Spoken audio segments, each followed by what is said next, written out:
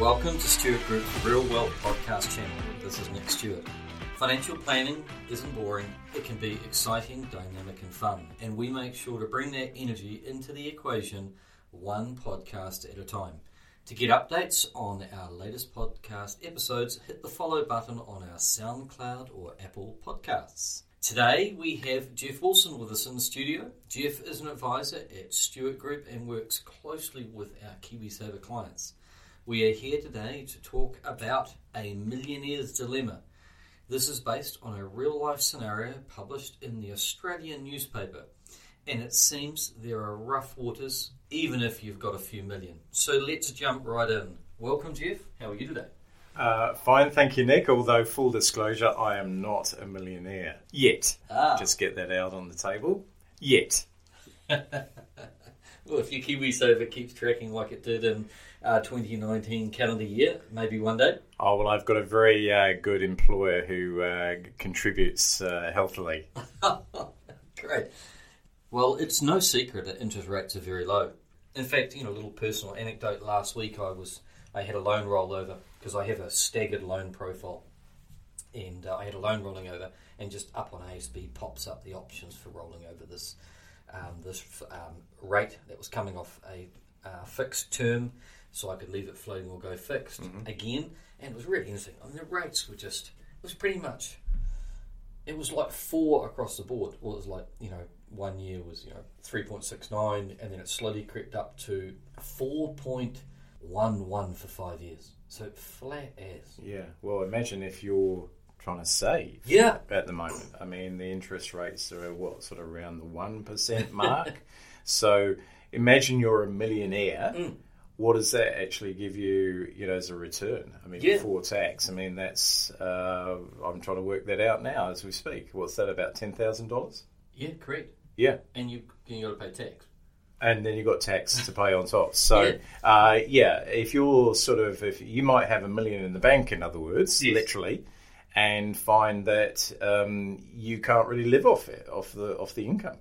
Absolutely. Well, like if we use that personal anecdote, let's say the loan's $100,000, and let's say I fixed in, say, 4 years at 4%. So I pay away $4,000 to the bank. This one happened to be ASB. So ASB have $4,000, and they're then going to compensate you, who's put on deposit with them, on a term deposit, you're $100,000. They're going to pay you, maybe for $100,000 you'll get a slight bump up. Maybe they might be generous in you. Let's hypothetically keep the numbers simple. Let's say they give you 2. So there's a margin in there for the bank, of course. They need to pay their wages, their bills, etc. So it's interesting, whilst we all talk about the fact that these low interest rates, in terms of mortgage rates, the flip side is the poor person with on-call or savings or term deposits, there's just so little there to live on. That's right. I mean, I suppose that if you're over 65, you've at least got the option of putting your term deposits into KiwiSaver now. Yes, and getting the benefit of enhanced returns and still having the liquidity of the funds, because that's the other aspect, isn't it? So there's no point when 25-year-olds like yourself and me, Nick, we got a long lead time until we can access our KiwiSavers. Sure. So what are the options for us if we're looking to have money on call as such, but wanting to get a better return? Well, it's interesting. Let's rephrase on-call to the ability to have liquidity. Yep. Because on-call implies that everything's going to be guaranteed and you're not going to have a risk of a negative return. But if we're looking at the fact that if someone has, like ourselves, age 25, as you were saying. In fact, I don't even think I've known you when you've been age 25. I've known you for quite a while. So hypothetically, someone at 25, so if they put it into KiwiSaver, it's not liquid, because let's hypothetically say the 25-year-old is not going to suffer a hardship claim, so they're not going to get their cash out of KiwiSaver for a hardship claim. Let's say they already own a home, so the KiwiSaver, they can't take it out for a second residence under current legislation, so they're going to have to wait until they retire. Yeah. So KiwiSaver's out. So the other option is they need a broadly diversified portfolio, a combination of bonds and stocks depending on their risk profile and risk tolerance. and that means they can harness the returns of different asset classes, both domestically and internationally. Yep. But if they wanted to get their money out or to liquidate, typically how long would that take? Well, for most people across any investment, well, if I look at something like a fund, typically if you've sent off your order by 2 p.m. on the day, you are given the unit price that evening for the fund, and you will receive cash in your nominated account within 3 to 5 working days, depending on the jurisdiction and the asset class. For example, fixed income generally gets paid out a little bit quicker than, say, emerging market equities. Okay. But extremely liquid. Yeah. And so let's contrast that with what every Kiwi loves to do, it seems, which is put their money into bricks and mortar property. Yeah, we just love bricks and mortar. And look, to be fair, I mean, particularly in Hawke's Bay, but around the country, it's been going gangbusters of late. Yes. I know it's a challenge for people trying to get into first homes, and investors are making hay, it seems. But yeah, you could be a millionaire or multi-millionaire property investor. Yes. And yet, if you needed an income, what are you going to do? Yeah, and look, the crux of the article that I penned in the recent Hawke's Bay Today, I think it was last Saturday, was simply that, the millionaire's dilemma. You have all this wealth tied up in property, and yet you have no cash flow to live. Now, historically, that has been the domain of the farmer. Asset rich, cash poor. We've all, and I've been told that since I was a child. Yep. That, people that own land are extremely wealthy but cash flow constrained. That's now become the domain of some residential homeowners. Yep. That they're actually finding themselves in the same camp, because they have things like, we all think about 3-bedroom villa, in Hastings, Napier or Havelock North, and, you manage it yourself, etc. But a lot of these people have very expensive unit title properties where they own an apartment, and they've got body corporate fees and management fees, some fairly large insurance bills as well, because, that particular sector was materially affected by leaky home, etc. So we've seen that. So some of these people actually find that they are cash flow constrained, whereas historically they weren't. But this is what happens when cap rates or capitalisation rates, or the yield that you buy an asset on, as that yield declines and pops up or inflates your capital value or the value of your asset, the cash flow declines. And a significant number of people are saying, I'd factored in 20 years ago that this is what retirement was going to look like. I have accumulated the sufficient capital that I'd written down 20 years ago, but my cash flow is 60% less than what I had forecast. And that's the cash flow issue. That is the millionaire's dilemma. Yeah, and it's fine when the property market is, booming, and potentially they can liquidate property, takes a little bit of time, but in theory they should be able to liquidate it if they need to. But come a correction in the property market, becomes a different proposition. Very much so. And, many Kiwis have not experienced that for quite some time. But if they were to pick up the phone and ask a friend of theirs who possibly lived in Ireland or the United Kingdom or the United States, there have been periods over the last 15 years where those property prices saw material corrections for quite a period of time. Indeed, I remember experiencing the UK, the negative equity of the UK. I think from memory that lasted about close to 10 years. Wow. And people were literally throwing the keys back into the banks and the building societies to try and walk away from the debt. It was messy. It was absolutely messy. Yeah, I believe that's where the term jingle mail comes from. You got one on me. Okay, so the jingle mail is the basis that, I'm going to send you some mail, Jeff. You're my bank manager. And I, Mr. Jeff Wilson, NZ Bank, and I just mail you the keys. And it's the problem's yours. The fact is that in the Commonwealth countries we have recourse loans, not non-recourse like the United States. So jingle mail, you can mail your bank manager the keys, but you've still got the debt. Oh, true. But it was so, I hate to use the word pandemic in the current context, but it was so widespread that literally I think the banks had to write off a lot of debts trying to recover those debts. Yeah. I know for a fact one person, not myself, but one person walked away and never got contacted again. Wow, interesting. Yeah.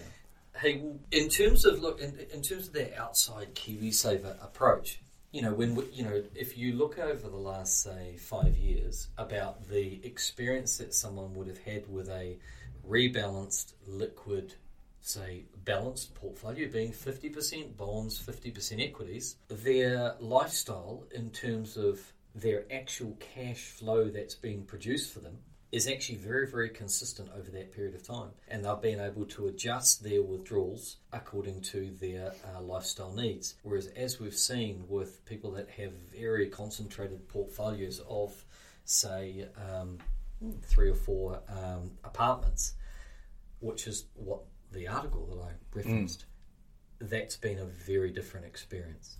So the particular article was written in the Australian, and the article talked about it was a real life case that where a lady was profiled who had just come through a divorce, 5.6 million Australian dollars of wealth, no debt, had a very substantial family home, and amongst that about 1.8 million, but the rest of it was residential property investments. And she had a couple of kids that were in private school, and she couldn't make ends meet. Wow. And that was the kind of millionaire's dilemma. So this is the thing, the cap rates and the forward-looking cash flow is very, very low, and yet, as these cap rates have come down, people's lifestyle hasn't dropped at all. I mean, lifestyle typically is inflation adjusted every year for cost. The cost of travel, the cost of your loaf of bread, your latte, etc. So as an advisor, if somebody with a similar profile came into you, what typically would you be recommending? Well, the first thing, we'd do a needs analysis on their cash requirements. In other words, how much of the portfolio do they need to be ultra liquid? Mm-hmm. In other words, some people just need $10,000 in their bank account to sleep well at night. Yep. Some people it's 1,000, some people it's 30,000. Just depends. Yep. We're then trying to get an understanding of what are the real outgoings. Yes. Because that's going to dictate quite a lot about the type of investments that we would select and recommend. And then the other one, of course, which is embedded into the code of conduct for financial advisors, or what is currently called AFAs, which will soon just become financial advisors from the end of June, is a risk profile. So we would have this lady, this Australian citizen, complete a risk profile questionnaire so we could understand her risk tolerance and appetite on what we could take on before she would feel materially uncomfortable, and then in a period of downturn she would exit the strategy, which is not what you want to happen. You want to be buying low, selling high, and not have the emotional roller coaster, which is when the market is euphoric, when you buy, and when the market is depressed, you sell. Yeah, that's not what you want to happen. Yeah, but essentially, you'd be looking for a more diversified portfolio. Absolutely. Yeah. But look, even a diversified portfolio cannot rinse away someone that has cash flow requirements are unreasonable. Yes. Across any asset class. Then the capital will decline and will not meet their long-term life aspirations. Yeah. So that's why I always talk about what are the cash requirements. Yeah. So that's the key. And look, a lot of people are having to look at what they're doing, and that's why we say, look, advice is very important, and advice is not expensive. You can get like a Warren of Fitness on your financial plan and strategy for very little cost input. You can go to someone and they can give you an opinion on how you could maximize that. But the key is making the call and getting your scenario peer reviewed. Yeah. And we are frequently asked to do that. And I think that's really important, because even if we can just give the person a couple of key pointers on where they could possibly reduce their risk or further diversify their portfolio, or there may be a sacred cow that just needs to be dealt with. For example, I had one the other day where a gentleman was struggling with cash flow in his portfolio. We do not manage it, but it is external, and he just wanted some thoughts. Well, he has a yacht that's costing him $12,000 per year, and that's with nothing going wrong, just in maintenance and marina fees. And because the cash flow from his portfolio has declined, but the capital value's gone up, he doesn't seem to want to spend any capital. That yacht is now eating about 25% of his gross cash flow. Wow. Do you see what yeah. And that's when I talk about a sacred cow. Yeah. Because the yacht has always been a sacred cow. Well, I think the cow's about to go to be processed. Unfortunately. Because the gentleman was like, you're right, it was like the clap. And he was like, yeah, I get it. Yeah. Because he'd just been putting it off, and he just needed someone to say, hey, this is going to make your life a lot easier and also de-risk your position. Yeah. So, and look, the other one is, utilise assets that support your goals. Again, like the case in point with the yacht owner. Yes. Because, if a yacht's got $100,000 of capital value tied up in it and it's rinsing through your wallet, say $12,000 a year, you can imagine the material impact of when you sell that asset, free up the $100,000, have the $100,000 working for you in an appreciating asset, or one that produces you cash flow, versus one that's possibly depreciating or standing still and costing you $12,000 or $1,000 a month tax paid. Wow, that's an expensive toy. Sure is, and when you drive around Wellington, Tauranga, Auckland, Sydney, Brisbane, there are a lot of yachts on the water, and they're all owned by someone. Yeah. Or they're owned by people, and people's hard-earned cash keeping them afloat. Just really, really difficult when you're trying to do that from your investment capital. And look, the last one is be realistic. Financial markets have proved incredibly resilient in providing long-term returns to investors who are prepared to be patient. But markets can't deliver miracles. So it's best to understand what a portfolio is likely to withstand, what income it can safely produce. And the final point I'd say is that there is no dilemma for millionaires so long as they seek advice, be open to feedback, and they will be just fine. Well, Jeff, I think that's a good place for us to bring this podcast to a close. Yes, and I hopefully solving more millionaire dilemmas, maybe even our own one day. Oh, that'll be fun. Yeah. And hey, look, I really look forward to the next podcast. I know that we've got a bit of a cracker lined up, which will follow on from this Saturday's Canny View column. Sounds good. Look forward to it.